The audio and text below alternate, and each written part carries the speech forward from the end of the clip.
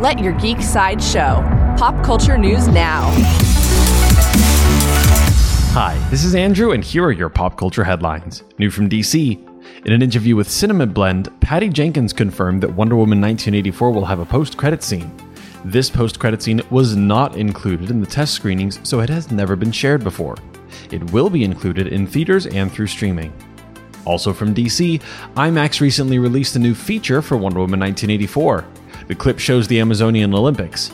Wonder Woman 1984 will premiere on December 25th in theaters and on HBO Max.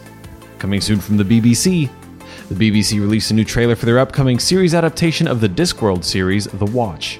The trailer follows a group of ragtag heroes who must come together to stop an evil plot that involves an unstoppable dragon. The Watch will premiere on BBC on January 3rd. New from HBO. HBO is set to create a documentary about Sesame Street.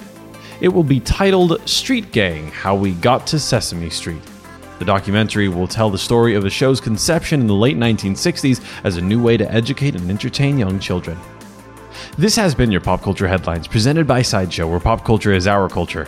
For any more ad-free pop culture news and content, go to geek.sideshow.com. Thanks for listening, and don't forget to let your geek side show.